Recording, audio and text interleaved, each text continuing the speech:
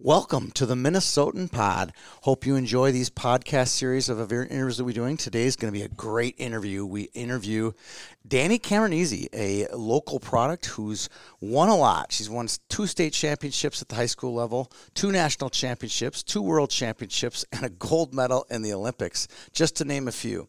It's going to be an awesome show. We're going to learn about Dani and her life as an athlete and as a coach and everything in between about Dani. Hope you enjoy it.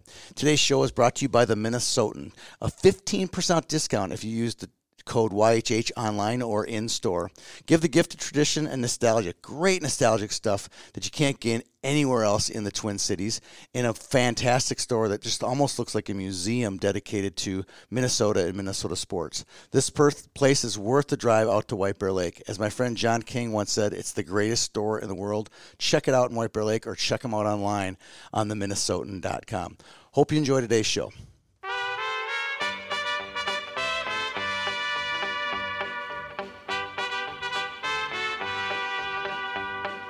Love is a burning thing, and it makes a fiery ring. Bound by wild desire, I fell into a ring of fire. Well, good afternoon, Dani. How are you doing today? I'm doing well. How about you? I'm doing great. Thanks for joining me today. This is going to be a great show. There's a rarity. You are a rarity. You're 25 years old, and you have lived a full life. How does that feel for me to say that about you?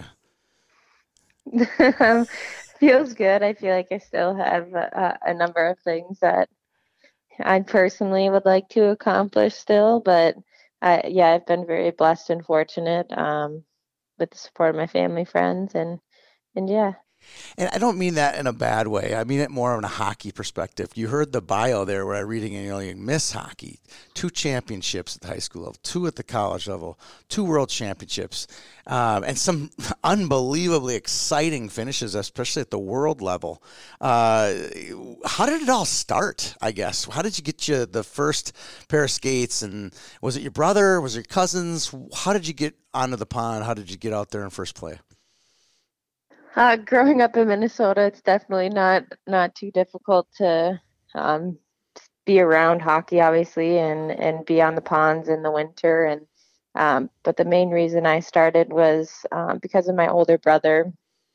As annoying as it probably was for him, followed him and did everything he did. And the second that he put skates on, I was 2 steps behind him, and I just ultimately fell in love with it. And I had my older brother, obviously, to help me throughout my whole career and see how hard he worked. And I wasn't necessarily a hard worker when I was younger, but just watching him and everything he put into hockey and put into everything he did, I am very fortunate to have had him as a role model, because I saw that what he was doing to get to where he wanted to go, and I had to do that, if not more, if I wanted to make it places and to continue to play the game that I love. So I owe a lot of my success and the reason that I am playing hockey to my brother, Tony. So let's go through the family background, which will lead into talking a little bit more about Tony. We're going to pump his tires big time today. So your dad, was it your dad's family or your mom's family that had a bunch of boys that played? Was it the dad's side or your mom's side? My mom's side. Okay, right. They were the D's, right? 4 brothers. Yep. Okay, thank you. So these were your mom's maiden name was D, and this is where you get the Robbie D from Blake and the Tommy D from Maple Grove as your cousins, right? Yep. And there's another Matt D from Maple Grove played through there too, yeah. Okay, so these guys, are these the guys that maybe led Tony into hockey a little bit? Maybe he went and saw him play and then the chain reaction? Is that how it worked? Yeah, they were big influences on him. And like I said, all of my so my mom's the youngest of 4 boys. And they grew up in Minnesota in the Robbinsdale area. Got it. They were playing on the ponds constantly, so they pass that on to their children. And like I said, I think my cousins were a big reason as to why my brother wanted to throw some skates on and learn how to play hockey. I know we went to countless games when we were older of my cousin Robbie, who played at Breck, and he was line mates with Blake Wheeler. So we got watch a lot of great games there, although they ended up being my rival later on. But yeah, that definitely a big reason why we started playing, and hockey is kind of But your dad's just side of the instilled. family, the Cameranesi, that wasn't a hockey family, was it? Nope, he is from Wisconsin. He's a dead set Badger fan. I was just gonna say, Um, is he a Badger fan too? For sure, he's a Packer fan. I don't have to ask that. Is he still a yeah, Badger fan? but not a Badger hockey fan, but Right. he is still a Badger fan. Yes, if Okay. All you right. Badger football, he's all for it. My JJ and Frosty, Yep. the This coaches would be at Joel Minnesota. Johnson. Not Yeah. everyone knows who JJ is. This is the assistant coach at the university. Keep going. Sorry. Yep, and then Brad Froster, coach, the head coach at Minnesota, were um, pretty um, confident in the fact that they probably weren't going to get me as a recruit because Really? my dad Oh no. at everything had this big red Wisconsin Badger jacket that he would wear to all of my games. So they they thought they maybe had like a little small percentage of a chance and that I would end up being a Really? Badger, but they were wrong. So Yep. did you grow up going to Camp Randall or the Cole Center or any of those games when you were a kid? Did your dad drag you over there to see that stuff? I did not do that, but I went to Bob Johnson's hockey camp in Vail, Colorado. So Mark was one of the coaches there for that. And I Really? have like I used to have this picture hanging in my room of me standing next to him. Yeah. Does he know that? Did Mark know that your Yeah, family were well, Badger fans? I went to tour there, and I actually like had a picture of us on our phone that I showed him. No way. That is awesome. I Yeah. bet he was like, "We got her," right? Yeah. Maybe. So when did not in my intention at all to get here so quickly, but how did you get that, make the decision to go to the university versus Wisconsin, or I'm sure you had your pick of the litter. Yeah, that was a tough process. I know a lot of people.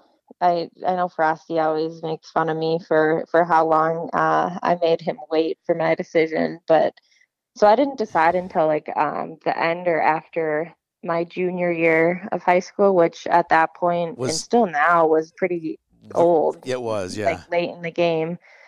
Um, but my parents didn't want me to make any like sudden decisions, and at that point, like I said, it was down to Minnesota and Wisconsin, and I just didn't know. Like I like had always I think it was confusing for me because growing up with my dad, like I had always like wanted Wisconsin since he wanted it so bad, but when it came down to it, my dad was like, I don't want you to pick a school because like I love it, like leave me completely out of it. And then through my brother's advice, I just at one point when it came down to it, I threw pros and cons on a list, and I think my heart was always with Minnesota. I like obviously I grew up, we had season tickets to the men's games, and then just like watching the women's team be so successful afterwards, Right. and the culture and everything that was created there, and the ability to play for my home state, have my parents be able to come to a lot of my games more than they probably would have been able to come to if I were at Wisconsin. And it's Was far enough away that, I Yeah. mean, I always joke. I grew up in Minneapolis, and I always joke my parents didn't make it to the U until I was a junior, because it just was so far away from downtown Minneapolis where my parents lived. It can be as Yeah. far or close as you want, right? Yeah, so I just like I liked being close to home and them being able to watch, and they already had to split between watching me and then watching my brother at Duluth. So Right. I was like, why make it harder and have them have to drive to Wisconsin to watch games too? That's true. That's true. Um, do you think some of it, because there's so much summer hockey and off-season hockey and training, and do you think some of it had to do with friends that you maybe made through your youth career that were also kids that were going to Minnesota? Yeah, I grew up playing, like you said, with a lot of those girls. Gosh, I've been playing with Hannah Brandt since before I could remember. I remember literally this past weekend, I was actually kind of reminiscing on those times with my dad and my mom, and um, we started the first ever. It was the Ice Cats team. Yeah. It's like Frank Mork was our coach, and then we started the first ever girls Minnesota Blades team. I don't know if they have one anymore. Not anymore, but it's there. I mean, there Yeah, possibilities there for sure. but we were talking about so our coach was Frank Mork, and he was incredible. We were talking about how big of an influence he had on me. He was the first coach to ever actually sit me in a game, which I still remember, and I Why? I Why thank did what him happened? Did you for. take the 3-minute shift, or what was it? No, the funny part is I was laughing. I was like, "Well, Dad, you were the one who gave permission to him to do that." Because I used to get yelled at by my dad because his He quote a he lot knew of the so much time, about hockey for sure, right? he still does. Yeah, he knows a ton. So like he watched and he is a very smart and intelligent guy. So I think once he found out like how much we loved hockey, like ever since we were little, like just watch the game and he knew a lot, which I don't usually actually ever own up to him Right. about Really? because it's Because not my good to kids hear. own up to everything I say, by the way. I'm kidding. Yeah. When your dad's yelling at you for something in the car after a game. No, he used to yell at me and say, I should have put an orange jersey on you because you look like a cone out there. So I Yeah. remember it was a tournament and he was like, don't be afraid to sit her if she's not working hard. Because that's one thing my dad has always been like, and no matter what we do, like, you obviously are like going to have talent or skill, or maybe you don't. But the one thing that like puts you above all others is your work ethic and how hard you work. So, that did not slide with him when I wasn't trying my best and working my hardest out there. So the next game, I think it was probably one of the worst games I've ever played. So he sat me. That's so funny. It proves what you said earlier that you didn't work as hard as your brother Tony when you first got started, right? Oh, not even close. Yeah, I will own up to that 1000%. That's so But funny. on that team, we had a ton of future gophers. Like I played 2 years up through in all of my like summer hockey. So I played with like Hannah Brandt, Rachel Ramsey was on that team. We had a ton of great players. Like I played with Sammy Reber was on our team. Mm-hmm. Just like a number of girls who Sam Hansen was on there to go play D1. We had an incredible team, and it was honestly the first. I didn't realize my dad. So I played boys hockey growing up. Yep. So that was one of the first like female teams I had played on. And like you said, I did grow up playing with a lot of the girls, but not like for as long. And since I played 2 years older, I didn't actually know a lot of the girls my age Right. beforehand, but I knew all of them who were older, and that was lucky for me. And I think just when I went and visited there too, just the at Minnesota, I'm saying is the way I felt very included, even though in like the 2 days we were there for our official visit, and I just felt like I fit in best there. So that was a big reason too, was definitely the girls, and having that senior class that I had with Bethany Browsen, who's now the assistant coach there at Yeah. Minnesota. Was a huge part of why I ended up wanting to go there. All right, so let's go back to high school a little bit here. Eighth grade, you won a state title, and you played a big role, made all tournament team there. Tell me about was that one of the first moments you're like, hey, I can play at this level, and I know that I'm ready to take my game to the next level, or was that just one of many building blocks?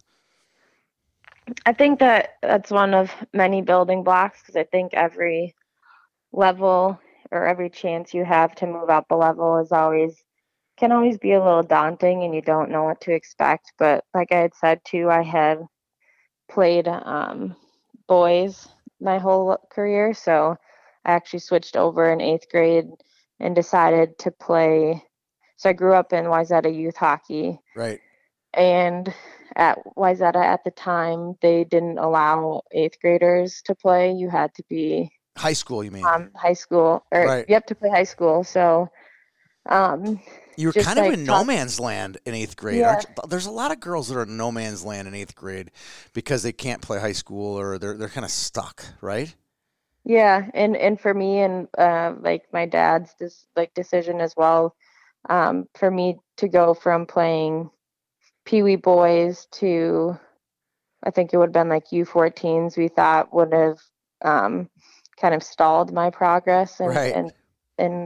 yeah, how I was progressing. So they like wouldn't budge on it. So my dad's like, all right, like we'll start looking elsewhere. So um, we didn't want to like open enroll, so I looked at Blake and Breck for schools and decided on Blake. But like I said, that was since I did play boys before that. It was always an adjustment period. I remember my dad being like, "What are you doing?" But because I would get like like a blind pass that was well, what we call them is a I suicide was gonna pass. So you're sucker pass. basically, Yeah. Yeah. yeah, Yeah. putting someone in danger. And I would like pull up because I was so used to Getting hit. a D man stepping up and hitting me. But then I realized, even though I like played summer with girls, but that I did definitely have to change my style of play, but still kept a lot of the stuff that I learned in boys, which I think helped me a lot No, because white. we Okay. didn't have as many chances when we were younger to play girls hockey. Right. I Right. mean, we did, but it was still relatively new. So, It's funny. I interviewed Sammy Reber a few months ago, and same thing. She played boys all the way through until she got to the upper levels of her career. So same yeah, I same think kind of it's thing. like my birth year is when it kind of started to switch over Right. to girls playing, but my dad just since my brother had gone through that system and he just like threw me into the MITE program at Wayzata, which like everyone was is combined, like both boys and girls. I think that's how it is for Yeah, it's pretty all common. places still. And then I just developed really good friendships with all the guys, so I just stuck with it. That was a question that you get. Some of these questions are just going to pop up as a result of the conversation, kind of going off script. Did you? Because Wayzata had some amazing teams back in those eras. Did you play boys with some of these guys that went on to play college hockey or high level high school hockey? Yeah, I played on so I played with Grant Bessie, See, I which knew was we were going to kind get of this. funny, yeah, Yeah, for us when he was Miss Hockey and I was Miss Hockey. That was really exciting. But yeah, so I grew up playing with but the him banquets and are separate, though, right? They're not the yep, same. They are. They're different rooms, right? They're it's yeah, different day. Oh different yeah, rooms. different weeks too, for sure. Sorry Yep. about that. Yeah, of course. All right. Yeah, I grew up playing with a lot. I um never played on a team with him, but it was like kind of an overlapping year. My brother played with him, like Mario Lucia. Yep. I had tried out. It was so like both years, so squirts and peewees. I made the B team my first year and then A team my second year. Right. So I missed that with some of the older guys. But yeah, I played with some really good guys. But Grant Bessie is one that definitely That one the stands name out. sticks out. Yeah, Yeah, and he's a Badger too. So yeah, he is. your dad must have been recruiting him at a very young age. Yeah, yeah. I must know his family were big Badger fans too growing up. Oh, they were. Okay. Yeah. All right. So let's walk through high school. You won a state championship in 8th grade, a little bit of a drought, 9th, 10th, 11th. Your senior year, you finally get back over the top. This is your team, your Miss Hockey. Must have been when you look back, one of your greater years at playing hockey. I mean, there's been a lot of great ones, but walk through your memories of your senior year. You got a new coach. There was, your past coach passed away. A lot of great things are happening, and weird things are happening in that 1 year span. Yeah, I I don't know. For me, I wouldn't necessarily define it as my greatest, but No. a lot of good things definitely did happen. But um, When you get to your senior year sometimes too, and since I had already committed and had my sights on college, like there is like that part of you that really wants to just like get there. When you like move Yes. on to a different stage in your life, It's you're called the senior slide. I have yeah. two kids that have already gone through it. Yeah, so there was that part too, but like you said, Brano had been my coach, Stankowski, from 8th grade until 11th, and then unfortunately, um, 11th, my junior year, mid sections actually Wow. suffered a stroke, and I'm very close. Like I was very close with him and his family because he helped me a lot, and I think he was kind of the first person who kind of like saw something in me, which was important for me. But I'm so close with his family. See them often, but he ended up kind of recovering, and then things kind of went south, and he ended up passing away. So that was a tough moment for all of us on the team, I think. And he had been such a crucial part of that program for like years prior. I don't remember when he started coaching, but it was long before I had got there. So that was definitely tough, I think, and definitely a difficult position for Sean to come into because Brown was so loved, and like I said, his the amount of time he spent there was incredible. But he did a great job. I know it was I believe it was his first time coaching girls Yeah. too. And he has boys, and that was an adjustment period. And I know he said now he didn't realize like for girls high school, like how much one person can make a difference on a team. But we just kind of like a team stuck together and band together that year, and um, kind of wanted to do it for Brano, but Yeah. on top of that, had really good coaching. So Yeah. we're lucky. Yeah, came out with a win. I came in with a win and I left with one. So I couldn't have asked for anything more. I connected with Sean earlier, and he said this about you. He said, she was the best athlete I ever coached. Boy, girl, man, woman. She coached with me last year, and she was awesome at that role, too. So pretty high praises from Sean, because Sean has obviously had a pretty decorated career coaching up until last year at Blake. Oh, he did absolutely great things with that program. It was really fun to see after in college, and like he kind of has said there, he supported me whenever I needed to afterwards too. He was always like, feel free to like come skate if you ever want to, and I definitely took him up on some of those times. And um when I just graduated my post grad years, when you aren't at one point, I wasn't skating with people often. It was Right. just myself. So to like gear up for camps and tryouts, sometimes I would hop on the ice and practice with some of the girls, which Yeah, you got very it. nice of him to let me do. You got it. When you're training like that, you need players to play with. You need puck touches. You need competition. And solo is fine for some skill development, but it's not great for the actual game. Agree with that? Yep, yeah, that's kind of one downside to, I guess you could say is a downside to playing, being on a team sport is you can't replicate game scenarios or honestly even game shape without playing on a team and playing, like I said, with other people and being able to participate in games. Do you remember winning Miss Hockey? Was this like just one of these things you got to check off the list, or did you think someone else was going to win it that year? Oh, there were a ton of great girls up there with me. I know a lot of they weren't all no, they weren't all Gophers, were they? I don't know. I don't There have the were list in front of me. I for sure remember it was me, Kate Shipper, and Kate Flug. So we all ended up going to To the U. Minnesota together. Yeah, and all of us had pretty decorated high school careers. So I thought it was a toss up. So I was very fortunate. I think that's every year. Like there's such good high school players that come out of Minnesota. And obviously it's something that's always in the back of your mind, but I've never focused on individual accolades for myself. Yeah. Like the important things to me are winning the big things with my teammates. And if I can make others around me better and help my team out, I think sometimes those individual accolades just happen to come, but that was never something I had like focused my thought and energy on. I wanted to win a state championship, and maybe that helped in why I won. I don't know, but Yeah. yeah.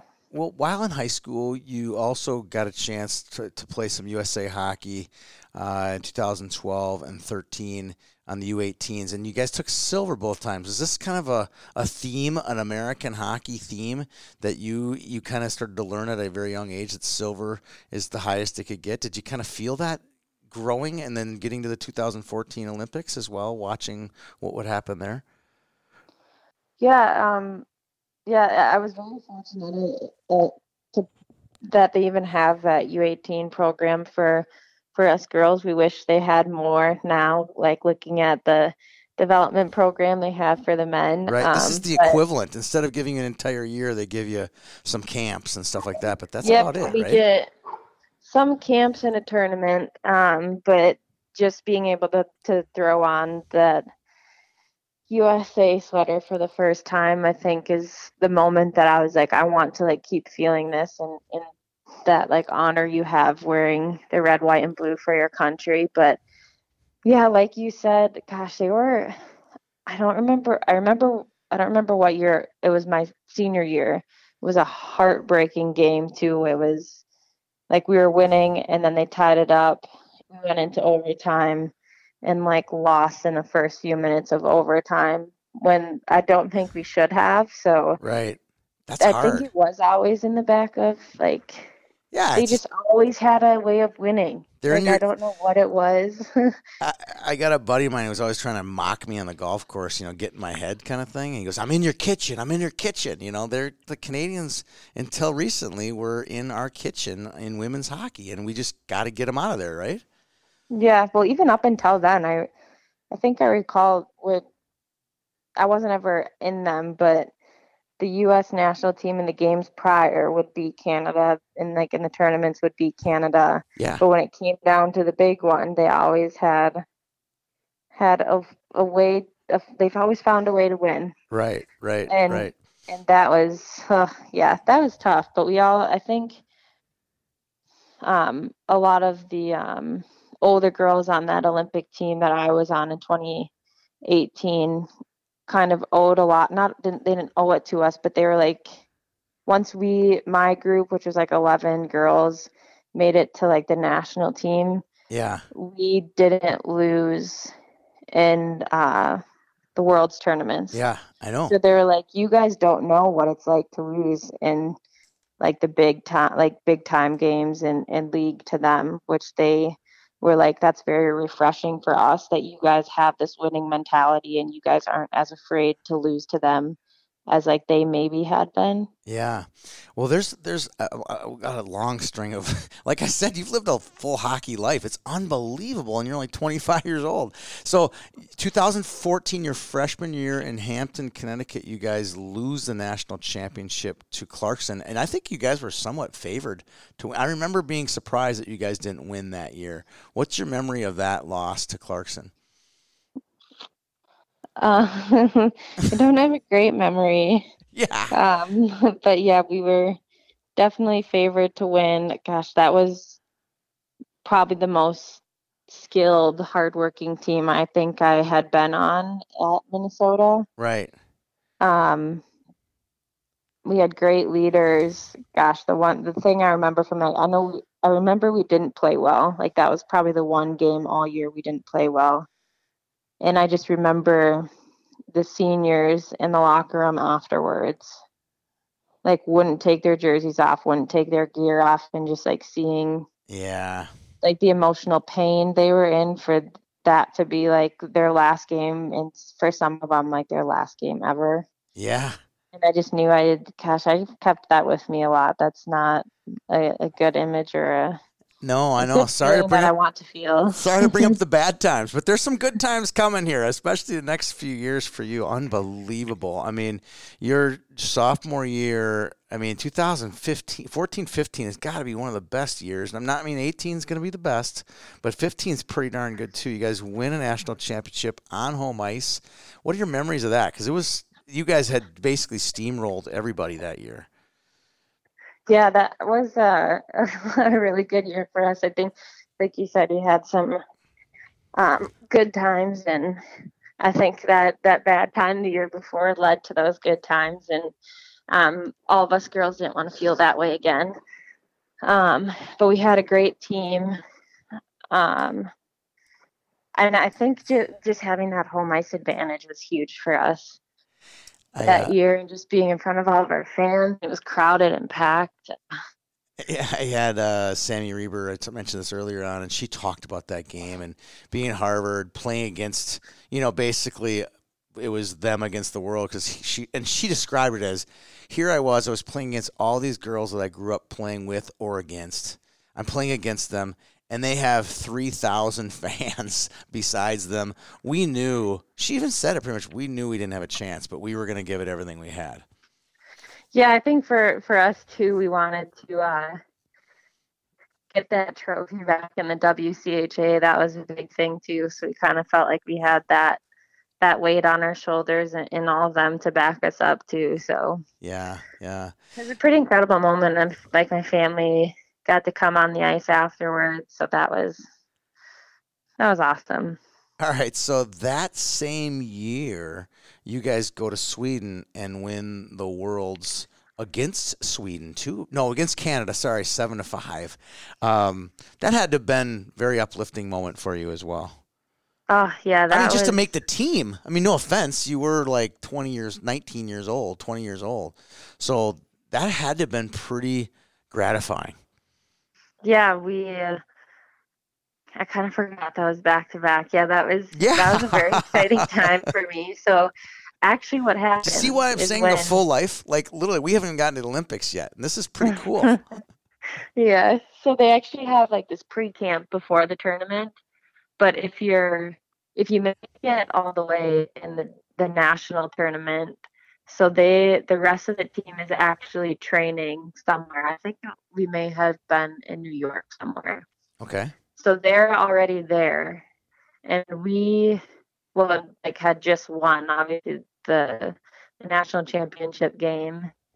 We celebrated afterwards, and then like 4 a.m. the next day, you hop on a flight to go and join like our counterparts on the U.S. team. So you had all of like 12 hours to celebrate. Yeah, and sometimes like the following year for like against BC, like you will be coming to turn the camp with some players that you just beat, which is always kind of like not uncomfortable, because like we all love each other so much, and for a lot of us, we've grown up playing with each other and have been to a lot of tournaments together, but it's always a little awkward there. But then you just kind of have to set that aside and know that now we're on this other team, and we're all competing for the same thing again. And went to Sweden, and like that was, like you said, I had competed with the national team in the Four Nations tournament prior to that, and took advantage of that opportunity and competed well. So coach saw something in me, and I was very fortunate for that. And I think there was a number of new girls on that roster too, that were there for the first time. And like I said just before, I think now that there was like this big group of younger girls on the team, just brought a different kind of excitement and style of play to the team, which ended up helping us out a lot. Now, this is the first, I think, this would be the first IIHF event after the Olympics, right? So this is revenge time a little bit for the U.S. and Canada, correct? Yep. Yes, it is. Did you feel it? Yeah, I felt it like from the older girls, but like I had said before, like like even in all the world's tournaments up to that, they're like, you guys don't know what it was like to lose to them. So like take that and use that like to your advantage. And I think we brought that to the older girls too, just like knowing or like trying to help them like not be afraid. Like there's really nothing to lose. Like we're like pretty even in the Yeah. lineups throughout both. So like there's no way that like we shouldn't have a chance.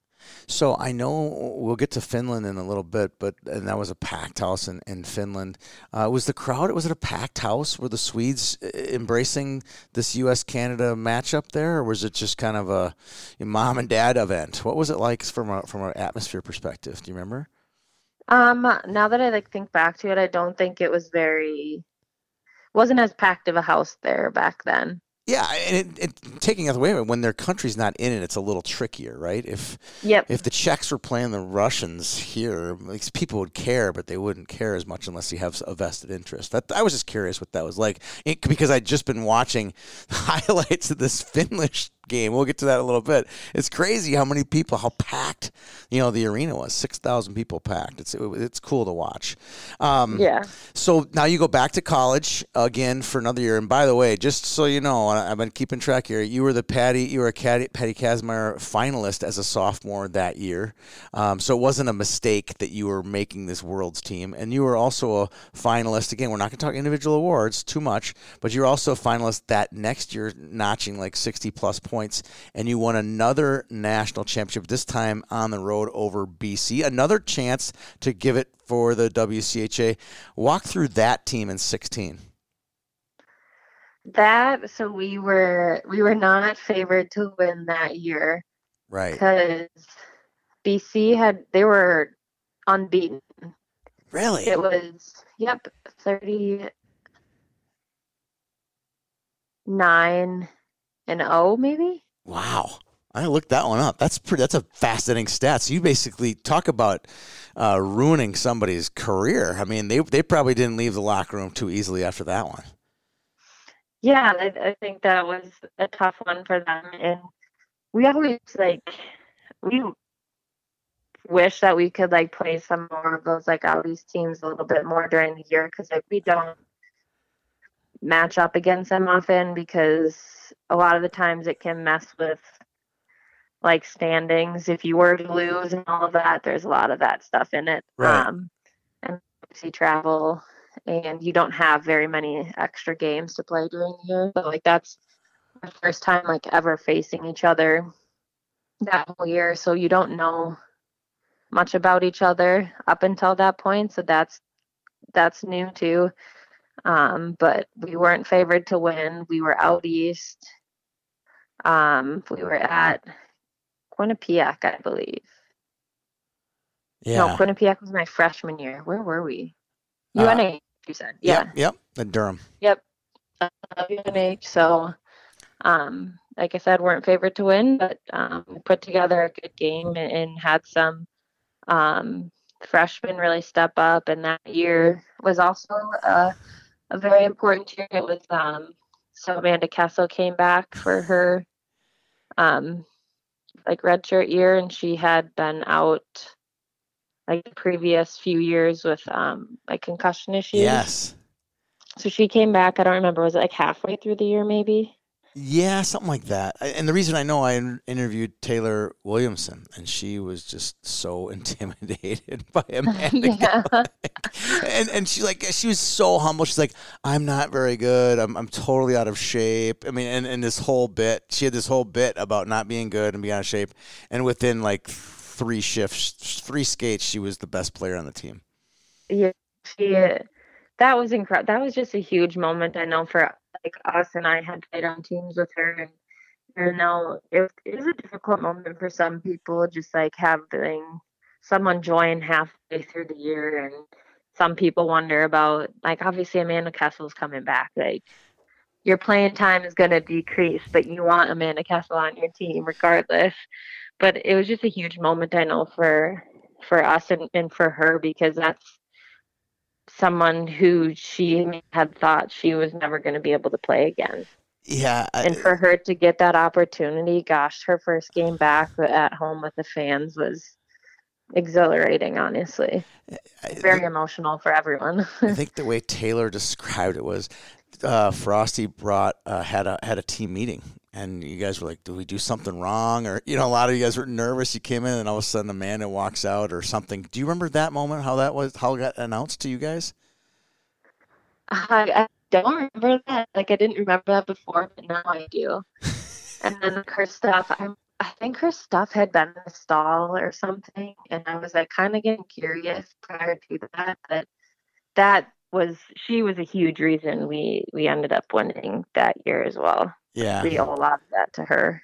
That's very cool. So now, you actually experienced some disappointment your senior year, and I don't want to say disappointment, but if you look at your point production, you had 60 points your sophomore and junior year, amazing years, and then it kind of drops off due to injury. Walk through what it's like being injured, Dani Cameranesi, because it probably can't be easy. You're at this point, you're 20 years old, 21 years old, you're state champion, world champion, all these great things have happened to you. Now you have to put the brakes on your career a little bit. Walk through that disappointment of your senior year.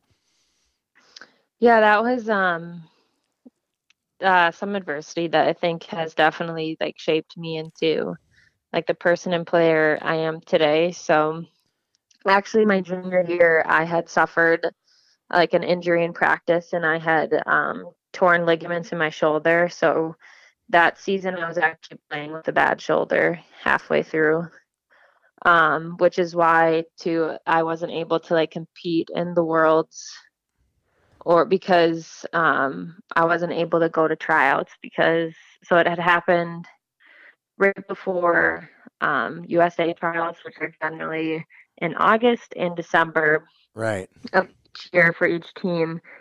And I kind of had to weigh the pros and cons, and I had to call our GM at the time and say that like I couldn't make it to tryouts that year because I just my shoulder needed a break, and I like really needed to utilize like those couple weeks we have off in order to be able to compete for um, the Gophers the rest of the season, which I had signed like a letter of intent going in, and like that's who like I played for, and I that was definitely a tough decision for me. And unfortunately, at the time for USA, if you couldn't attend tryouts, you aren't eligible to make the team, Right. which has shifted definitely. Or like if you're injured, you weren't even like able to attend camp or do anything like that. So that was definitely upsetting that year, and that was um, right after it was 2 days after we had won the national championship that year. I went into surgery, and Right. that one was a long one. That one was supposed to be 9 months, so I had this like I have really loose joints too, and my shoulders would like pop out when I was little. But the one in practice, of course, too. That's the most upsetting part. Was I got hurt in practice. Really? It wasn't even like a big game. No, I was like racing for a puck. I think we were doing like a scrimmage or a breakout or something, and I was racing for a puck, and someone like tripped me up, and I was like flew into the boards like in the air with my shoulder, Ooh. and I like thought I was fine. Well, I knew it was like, ooh, that kind of hurt, and then like the next day when I woke up and went to class, I was like, I texted my trainer and I was like, I can like hardly even lift up a pencil to write. Like something is not not right. But so that one was grueling. That one was supposed to be like 9 months. I think I made it back in 7. 9 months is a But lifetime in hockey, isn't it? yeah, yeah, it was a long time. And then It, again, you hurt your ankle that your senior year is too as well.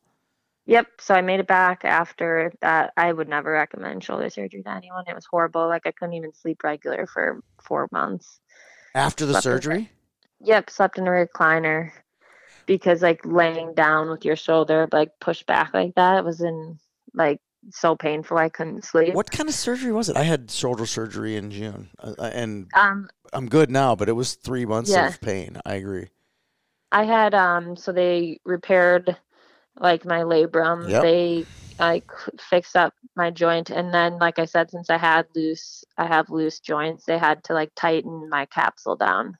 Oh. So like I had to like I had to be immobile for a while because they said with people who have joints like me, like can gain their full range of motion back and more, which they didn't want. So like I had to like be in one of those little pass thingies. Yep. I don't remember the little shoulder braces for Yes. longer Where than it's most because where they it's wanted it like the tightness.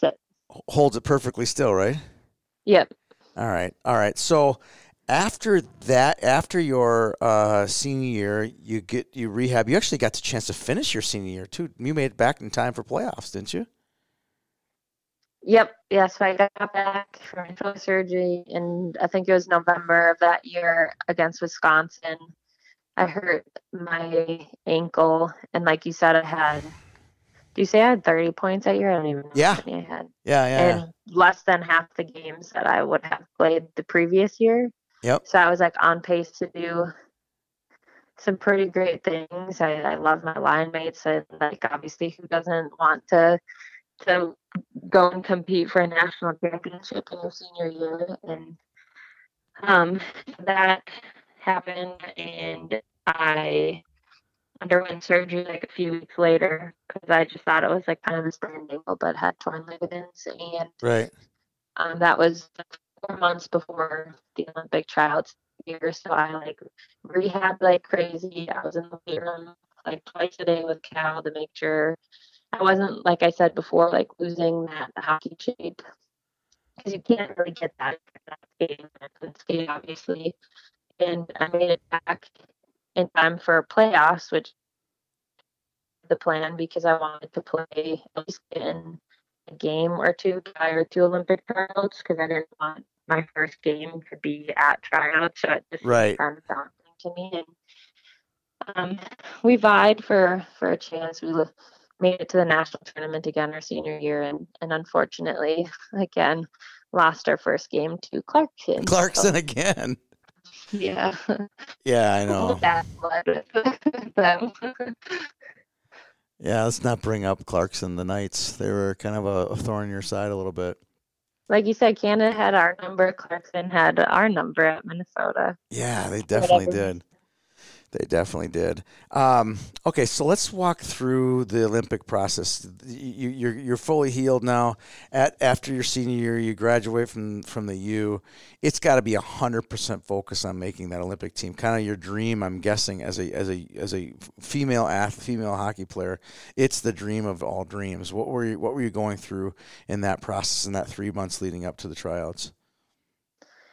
Yeah, I think that I was just fortunate that I was able to make it back in time. And like you said, um, as much as I was training prior to try and make it back in time with my ankle, I just kind of threw into Olympic tryouts. And like we have, a, like I said, at least two tryouts every year for like world teams and like four nations and Right.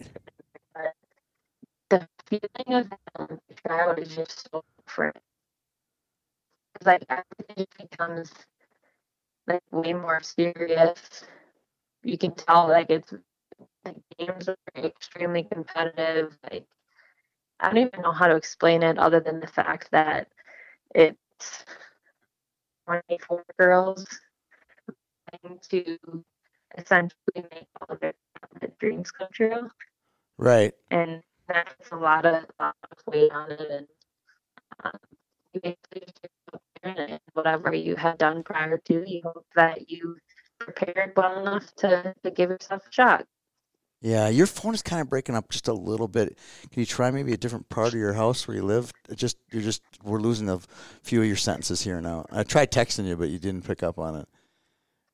Is this better? Yeah, that's fine. Okay. You were great. I wanted to just because making the Olympic team. You were talking about your dreams there a little bit. You know, it seems like you said it got a lot more serious when it got to be Olympic trials versus four nations and national team stuff. Correct? Yep. Yeah. I just said um, it's a lot more serious. The games are way more competitive, and like the best I could put it into words was it was a bunch of girls vying for 24 spots to essentially make all of their childhood dreams come true. So there's a lot of weight on those tryouts, and you just hope that everything you had done prior to prepare yourself gave you a chance to make the team. And if you didn't, I guess there's not a whole lot you can do either. But I'm going to ask you a tough question now, because I didn't prepare you for this one, but it just seems that the relative age of elite hockey players, female hockey players, because there is no major payday in professional hockey. Do you think there should be an age limit to give some of these younger women, the 17 to 21-year-old women, because you kind of have to wait your turn in some ways to make that Olympic team? No, I don't think there should be an age limit. It's like you don't put a limit on any sports either, or professionally. It's not like you're going to tell Sidney Crosby he's getting too old to play, Right, right. I've heard this argument before, so I'm like, that's an interesting take. But it often is. There's often so many great players. How do you choose the right team, right? Yeah, and that's something that falls on the coaches. And there's been new coaches each time, so it's whatever kind of players they might want, and hopefully you fit into that mold that they want. And like I know it's very tough for them because it takes a very specific combination of different players and whatnot to like create the team and style of play that you want. So I think that's up to them. And like you said, like my career started young, and I forget what age she was. Kayla was 18 I think she was either 17. I think she turned 18 prior to the Olympics. So like, right. It's not like young girls definitely have a chance. Okay.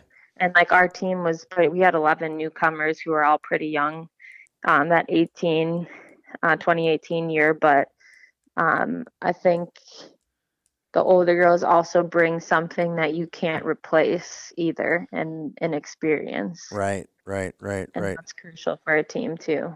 So you make the team. I always like the Olympic aha moment. What was your Olympic aha moment? You made the Olympic team. You're in Pyeongchang. At some point, you're going to realize it could be the opening ceremony. It could be the bus ride through the Olympic Village. It could be your Olympic moment, like this, where it just hits you like a ton of bricks. When was that? Yeah, mine, gosh, I think there's like kind of two different moments, but definitely the big one was we flew in after like an over 15-hour travel day, and we went to this hotel. So we didn't actually go to Pyeongchang yet because we ended in Seoul. We went to a hotel where like all the other athletes who land for the U.S. go to that hotel too. We sleep for a few hours. And then the next day we wake up and go downstairs to this big room where we get like 2 huge bags of gear. So one is a big Nike bag with a bunch of clothes, and then the other one's a Ralph Lauren bag with some clothes, and then the opening and closing ceremony outfits, which I had only ever seen on TV. Right.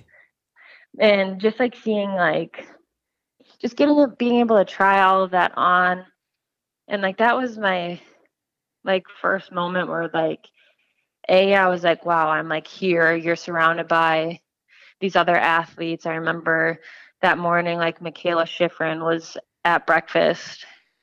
Wow. With us, and I'm like, okay, so I'm here. But then I think it took me a while until I got on the ice for our first game. You run out, step out with your jersey on. Like that's kind of the aha moment, because I think for me sometimes like I was waiting for the other shoe to drop. Right. Is this really going to happen, right? There, yeah. The dream's going to be over, right? Yeah. Here's So a, two different moments, but I'm glad you brought that up because Dave Snuggerud's a former Olympian friend of mine, and I was doing, I'm not sure if it was a podcast, but we've just had a lot of discussions. And one of his takeaways of being in the Calgary Olympics in '88 was he goes, that's where I learned how dedicated these Olympic athletes were. The non, he goes, I just played hockey, was good at hockey, and I made the Olympic team. I never considered myself an elite athlete. I watched the way they stretched, the way they trained, the way they ate, and how much more committed these Olympic every 4 year type sports athletes were compared to us who were just, I was just a slob hockey player who could put the puck in the net. I was like probably the worst athlete of everybody in that village. Did you see a lot of these athletes when you were there? Did you pick up on any of what I'm just saying? yeah, definitely picked up on it. But so we didn't overlap a ton. Like we Okay. overlapped a lot with like the men's hockey team. So we actually there's this place we called 7-Eleven because it was a 7-Eleven, Okay. but we would go there for meals, uh, like the big village because so like the where you actually get your meals there is like this big cafeteria. Right. You're with every other country, every other sport, and like you're offered meals from like each country.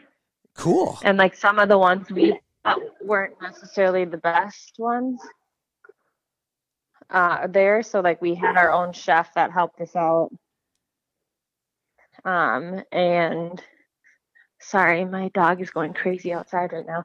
All right. Um, and so we didn't overlap a ton, but like I saw all of that from like the older girls on my team and like the way they ate and trained and did all of that. I think when you're younger and you're a college athlete, you rely more on like that talent and skill that you have and not as much Yeah. Yeah. that extra part of it. Because like I said, my body's breaking down a little more now, so I actually have to like attribute more time to like taking care of myself. And I realize now like how big of an impact food makes and all of that stuff. Yeah, that's what hit him when he was the Olympics. And I thought it was fascinating that it took him that long to realize it, and to see these other athletes, they were so dedicated. Yeah. All right, So we saw that, but okay. I guess it is too in individual sports. Like I have teammates to rely on, but like for them, like they have to do everything themselves too, which is definitely makes a difference too. And like you said, in those individual sports. It's insane. They're insanely dedicated. So let's get to the games.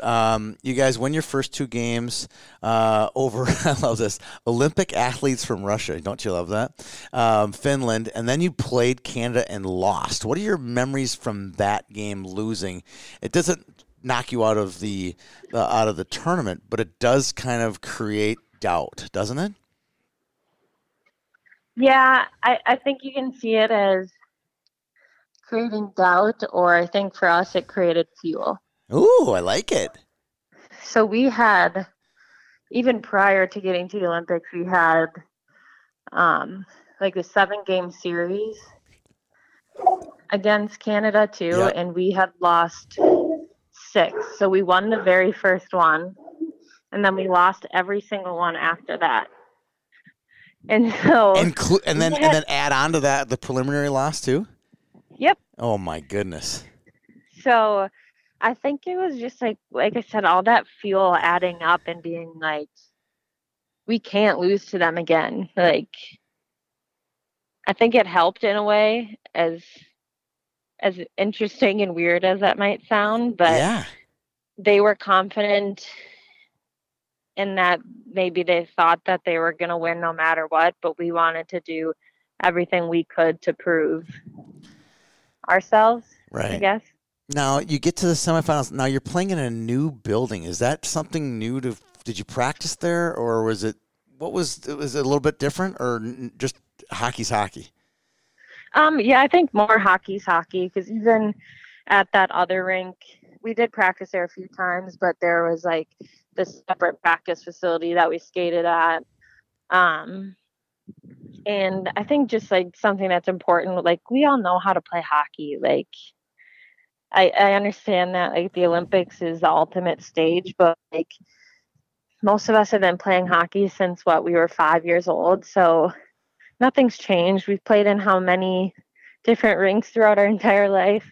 The rink was definitely bigger, or like the seating there I think was Yeah. bigger, but How I didn't notice that even like when I'm playing. I just kind of black out. yeah, how full is the building there? Is it like Finland? Is it packed? Oh, it was packed, Oh, yeah. that's awesome. That is 'Cause I can awesome. usually find my parents, but I didn't find anyone until my dad, I think, in overtime because like me and my brother always joke. My dad is like extremely superstitious, Yeah. and so like I think since like when we were down, like he'll change seats. So like usually he like in my normal games he would stand during Yeah. them like behind the opposing goal because he likes obviously seeing the goals. And I think he was sitting with my mom and sister and my cousin Robbie, who was actually there.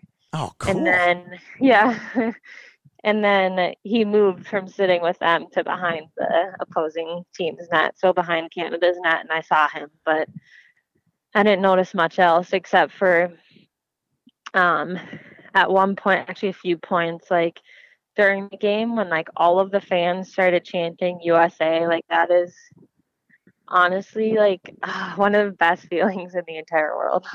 Really? Yeah. And I had seen it in like the Miracle movie and like you even felt it there, but like to have everyone chanting for you and like when you're over there, like even all the people who are working there, like if you're at like Team USA and like you have like our gear on, like it's a big deal. Like I don't think people realize until or unless they're like in a setting like that, like kind of how much a lot of other countries kind of look up to us. Yeah, that's a So great that was take. cool. Yeah. That's a great take. I like I said, I've had that feeling being in Southeast Asia, and if you have wear American clothing or American brands, they pick up on it immediately. Are you from America? Yes. You USA? Yeah. And I know the feeling what you're talking about. Obviously, not Yeah. having the USA chant, but nonetheless, I know exactly the feeling you're going through. So the game's going on. It's another typical absolute bloodbath. Before we get to the Lamoureux and to the Matty Rooney moments. Let's take back up to college. I think it's your freshman year. You and a bunch of Gophers are watching the 2014 gold medal game. What were your feelings back then?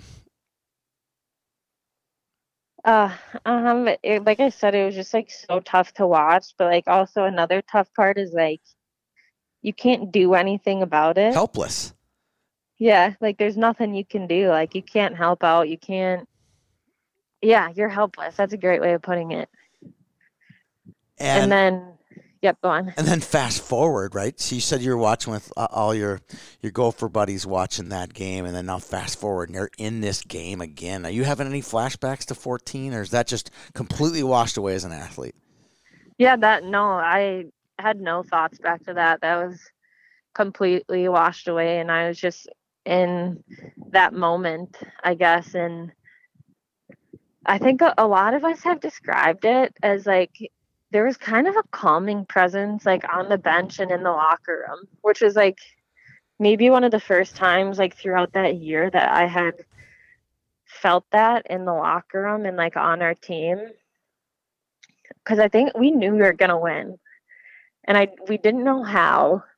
I We love didn't it. know it was gonna go into overtime. We didn't know it was gonna go into a shootout, but like we were calm and like no one was freaking out. We just like had like that subtle confidence that I think we had been searching for Yep. years prior. So I mean, it was a crazy game. Like I think everyone watching and like our parents freaked out way more than any of us on the bench or on the ice did. Yeah, I can believe that. You really got me on that one. Yeah, that's true. I bet the parents were more excited. Talk about Coach Dauber. Um, he hadn't had a ton of experience as a head coach. There was some criticism that he was chosen as the head coach. Obviously, those critics were way off. He won something that hadn't been won in many, many tries. What was your takeaway being coached by him? Yeah, I think it was like for me, that was my first ever, like you said, like Olympic experience, my first ever um, Olympic residency, which is like just so different from college. But I think it was like more beneficial for me. Like like I said, I've been coached by some pretty great and amazing coaches. Yeah, you got a pretty But nice list. yeah, but it ultimately, like, through every stage and every level, it's the most important piece are the girls in the locker room. And like you can learn as much as you want from coaches and they help you and they kind of like guide you and do all that. But like in my personal experience, like I've learned more from the girls that I play with than I have anybody. So like I think as much as coaching makes a difference, I think some great teams have won with bad coaches and some bad teams have won with great coaches or whatever. But I think like the most important piece to that is the girls in the locker room and the people that the coaches like chose to be there. Does Well, that make sense? yeah, I'm going to say that's one of the most unique takes I've ever heard. And it's actually somewhat intelligent, too, because your peers sometimes are your greatest motivators. Coach is almost like a dad. Like we talk about not listening to your dad, it's kind of like a coach. Like you're conditioned not to listen to him, right? Whereas your friends, right? You're going to listen to your friends. You know, he or she's wearing this shoe, or he or she's doing this training method. You're going to follow your friends sometimes more, your peers more than you would maybe your parents or your coach. So I think it's pretty intelligent, to be honest with you. So talk about this. I got a lot more questions now that the Olympics is over. You win gold. We'll talk about that moment, especially with, I mean, Maddie Rooney is spectacular. And I had a chance to do a pod with her as well. I mean, one of the most modest, nicest. You wouldn't know that there's a bulldog inside of that uniform unless you try to score on her. Yeah. I know I've been getting not upset with her in practice, but I'm like, gosh, because she knows where I'm going to shoot now too. Because since she graduated, I stay with her every day. But yeah, she was incredible. Obviously, both the Lamoureux were a huge part of why we won, and I always give credit to Kelly Panic, that pass to Monique to get us into overtime was an amazing pass, and I think we all just played selfless that game. I'm still catching up my sleep from that game, by the way. I've lost so much sleep that night. I think a lot of people are. Yeah, no, there was really just like no greater feeling. I think some of us were already like had our leg over the boards before that because we just knew there were obviously very like Gigi Marvin, Amanda Kessel in the shootout, like a lot of like, I mean, we all contributed like whatever piece it was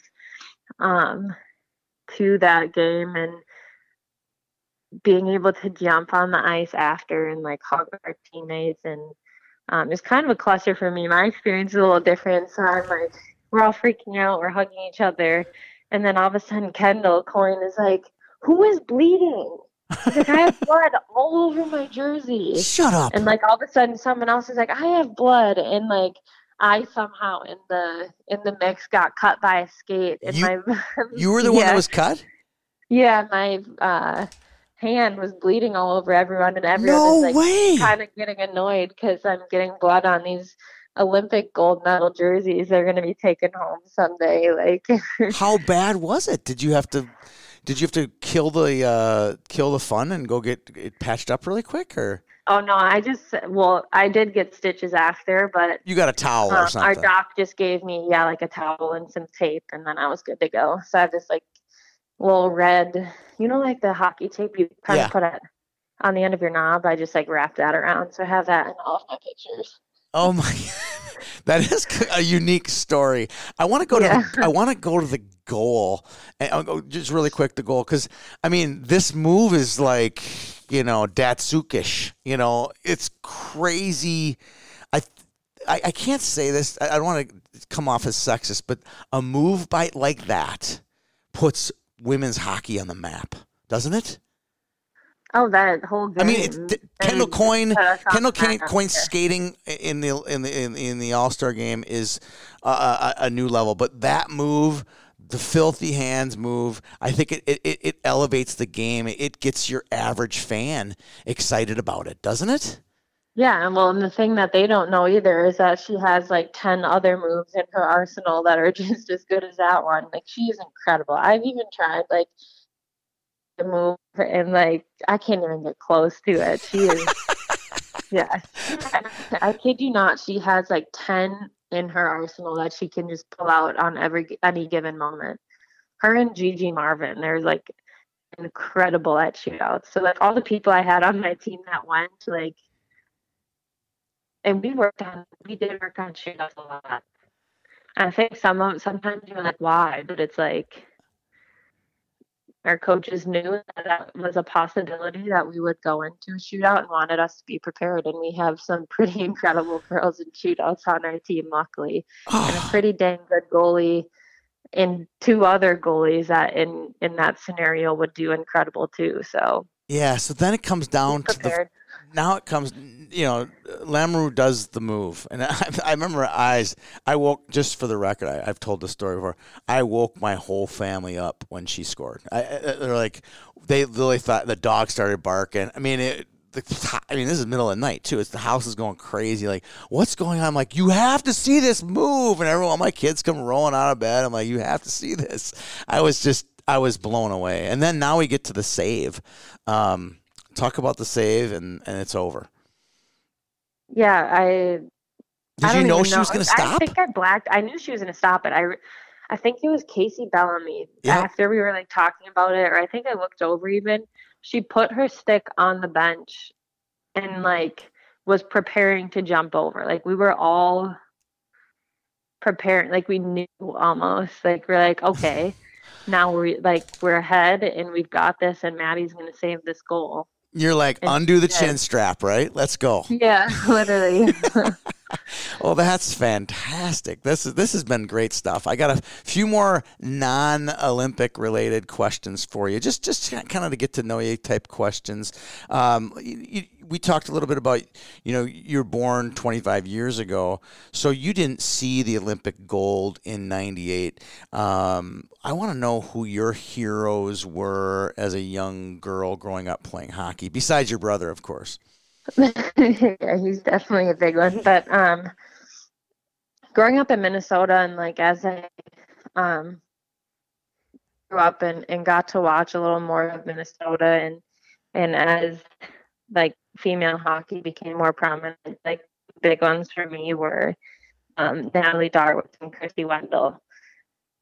And so I think that like contributed to why I wanted to go to Minnesota too, and just seeing like all they had accomplished. And like you said, like I was 3 in the '98 game. Yep. And I don't know if it's because I've heard it so much or I've seen it afterwards, but like I remembered that moment somehow, or like from seeing it later on. And then now I kind of like feel that through them. And like you said, like that move put women's hockey on the map. But like overall, that gold medal game like did amazing things for women's hockey. And that's something that we carry with us. Like we want to grow the game and we want to do all of that. And so like for Chrissy Wendell, Natalie Darwin, like they were inspirations for me. It's pretty cool for me now to like be that inspiration for some little girl out there to maybe want to play because she watched us play in the 2018 Olympics and wants to achieve that someday. And we just hope to like keep growing the game and being able to do that. So it's great because that was kind of my next question.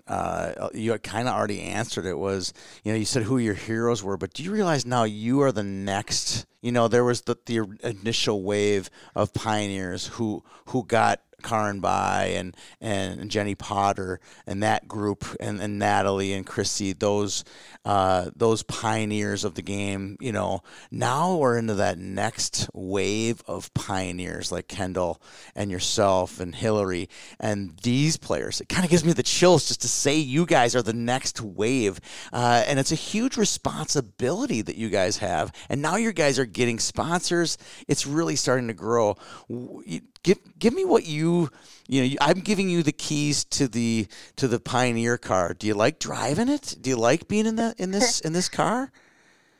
Yeah, I do like driving, and I think something that comes with the territory and being successful, and we love the game, and people watching that game and the ones after, I think, have realized like women's hockey is competitive. We like, although like some aspects of our game are different from the men, it's just a skill that has like all of these little like intricate things about it that people might not know because they just aren't exposed to it as often. So like we're just trying um our best to like spread that and get the game that we love out there for people who might not have access to it, for some people who like still surprises me to this day who don't know that like girls play ice hockey. Like it kind of it's funny for me like growing up in Minnesota when I like have to define like what kind of hockey I play. I'm like, because I'm like, oh, like yeah, I'm a hockey player, and they're like, oh, like field hockey. I'm like, no, like I play ice hockey, but just being able to be that for people, and we're pushing it to create a viable league too, so that women can aspire to, and like we had kind of talked about before, is like make a living off of doing something that they love and like professionally, and getting some of the chances they might not have now. So I like driving that car. I like being that for people and just helping out in any way I can. I think, like you said, Ken McCoy and Hillary Knight are definitely like the lead pioneers on it, and have done so much for the game, and we're just trying to follow up and help with that. All right. Well, that is a great segue into where are they now? I know you're a part of the Team Minnesota. I think it's called Team Minnesota. They have regions and stuff like that of the PWHPA.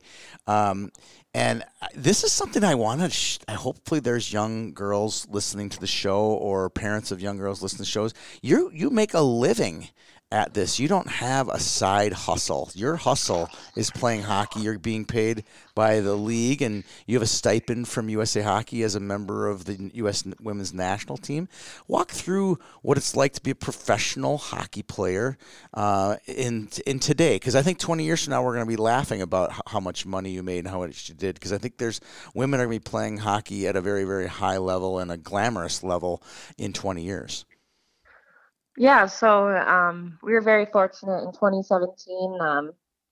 We fought to have the opportunity to be funded and be paid for our efforts, and we're competing for like the Olympics, right? So like how many athletes have to compete and also have a side job, and that takes away from training. Right. Being able to be like the best that we can be for our team and ultimately for our country, because like we were just talking about, like if you win, like that does great things for the sport and for your country. And so so I'm a part of the PWHPA, which is like a players association right now, and that's something that we're fighting for, because unfortunately the only people who have the opportunity right now to make a living are like on the national teams, whether that be in Canada, in the US, Finland. So we have discussed on how there are like thousands and so many other girls who quit hockey after college who were great, great players and should have had the opportunity to like still compete and play professionally and have that opportunity, but end up having to stop playing because they can't make a living from it. So we are trying to create or push for a viable professional league where young girls in college can aspire to play to and play in after college. Wow, it's phenomenal what you guys are doing, and the fight that you had in 17 is so well documented. Were you nervous in that? Because that was a big deal back in 17. Like, oh, these women they're women's liberals, they're women's libbers. I thought what you guys doing was fantastic. You stood up for yourselves and you proved that your value was worth it, and it worked. Yeah, so I wasn't a part of that team, but literally every woman and female in hockey, it was a part of that coming to fruition. They actually boycotted. So Yes. the Worlds that year were in Plymouth, Michigan, so on U.S. soil. Yeah. And boycotted if they couldn't come to agreement or to terms for funding us as players. And so we had many calls. Like I said, I wasn't on the team, but had many calls in with our college teams, all D1, D3, called even players that had graduated and quit hockey or were still playing in some form because they knew that maybe they were going to get a call and try and form this other team because obviously they were going to make a scab team, and everyone said no, right?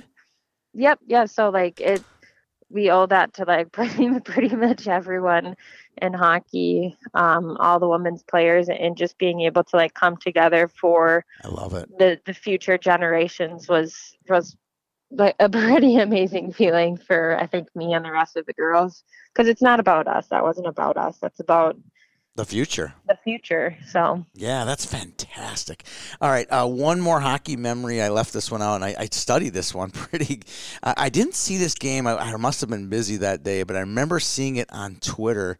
Probably one of your former teammates, Mira, posted how badly the Finns got robbed in the World Championships because she's a Finn. Walk through 6,000 fans in Finland, and they score an apparent game-winning goal in overtime. It gets disallowed for goalie interference, and then you win the Worlds in a shootout. Walk through some of those memories there. Yeah, that was crazy. We were sitting there, and the refs were deliberating for a long time. It was 13 minutes. It was. Yeah, is never a good feeling for either team, honestly.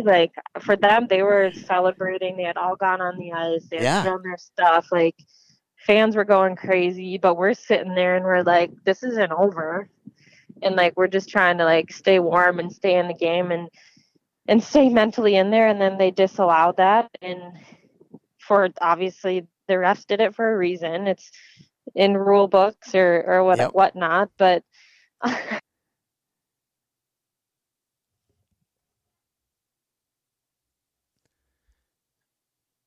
are you there? I lost you. Sorry, I pressed the mute button. Okay, you cheek muted it, right? But no, I was just saying that we were just kind of preparing because if they disallowed it, we're going to have to play in an overtime. And, right. And then it goes into a shootout. And I think for a lot of us, it was again, the first tournament after the Olympics, and we're going into a shootout again. And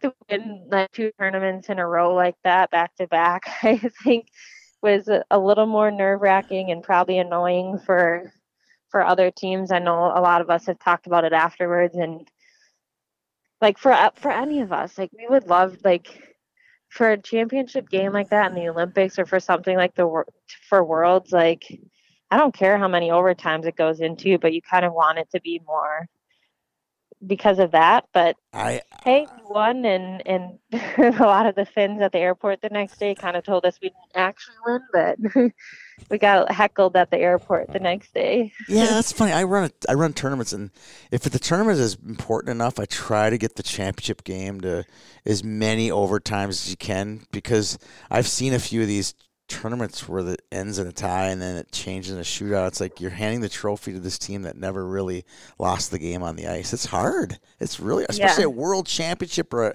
Olympic goal, it's got to be really hard to do it But that like way. great moments come from the shootouts too, like TJ Oshie. Like, yes. So you can't argue that either. But yeah, I think it's tough, but like we aren't in control of that, so you just have to be in control of what you can. And yeah.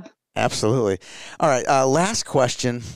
Two more questions. I want to ask you about what are you doing when hockey's over, and that could be 2 years, 10 years from now, from a playing perspective.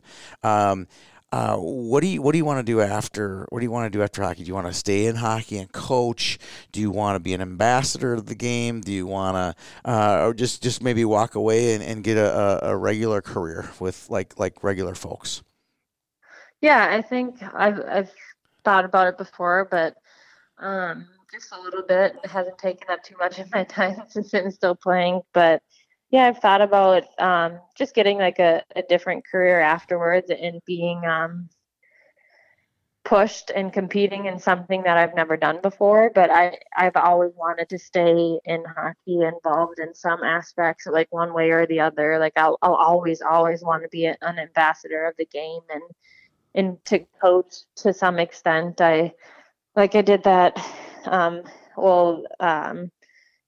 like guest grad assistant, not grad assistant, but I was like a part-time assistant coach at Blake, and it was fine. Like I love teaching, and like I realized that I have a lot to offer and a lot of knowledge that has just been accumulated over my experiences and being taught, like I said, by great coaches. And I realize I have that to give, but I don't necessarily think coaching is in my career. I might want to do something more like skills or skating or something to that aspect. More of a Barry Karn type than. Yeah, yep. I work with him now, and in the summers, unfortunately not this summer, obviously, but right. I like to stay out of the drama with parents, and that seems to come in youth sports when you're a head coach. So I don't know if I see that in my future, but we'll see. Never know. What about a trainer type like a Cal Dietz? Could you see yourself doing that? I'll leave that up to the Cals of the world. I've thought about it, but I don't think I have the brains for that part of it. I mean, I've luckily had him my whole career, so I haven't needed to make up my own workouts or do that, but I'll leave that to him. You had many thanks to you. Yeah, you got him really good on his podcast that I did with him. You threw a couple good jabs at him, so I gave him a chance to get you back. So he said, Dani is the only female athlete I can say, I can see you on Google Maps. Quit eating so much. And he throws it. And he says, and what I like about her so much, she throws it right back at me. You want another barb at Big Red? That's what I call him. No, I think it's funny just at like our camps now. We had one in November for USA, and he's actually our coach or trainer for that now too. But he, like, I think some of the college girls are like, oh my gosh, like, what did she just say to him? And he's just like dying laughing. One thing that's been killing me lately is with obviously the world we live in these Zoom calls. He has this like little headset. Yeah. That he wears in the video, and it, like, I've had to joke with him so many times because he looks like he has an extra small sized headset on this like very extra large size head. It is so funny. So it's like a miniature headset, right? It literally looks like one. Because his head is so big.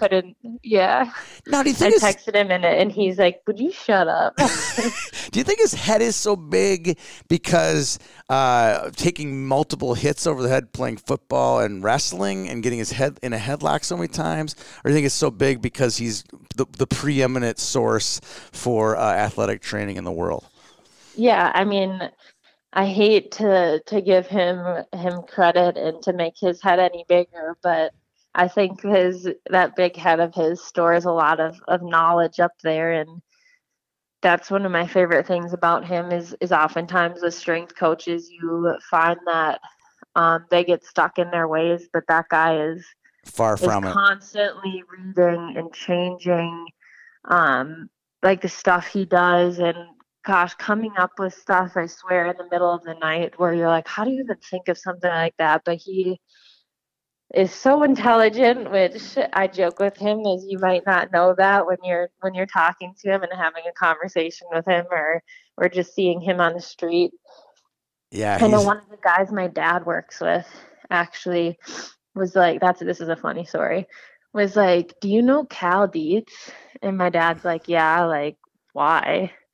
And he's like, God, I could have sworn he was lying and he didn't actually know you, but because my dad's gotten close with him because of me. right. And he lives in Hudson. So the guy's like, so I live in Hudson, and like we have a ton of land, so like the closest neighbor is pretty far.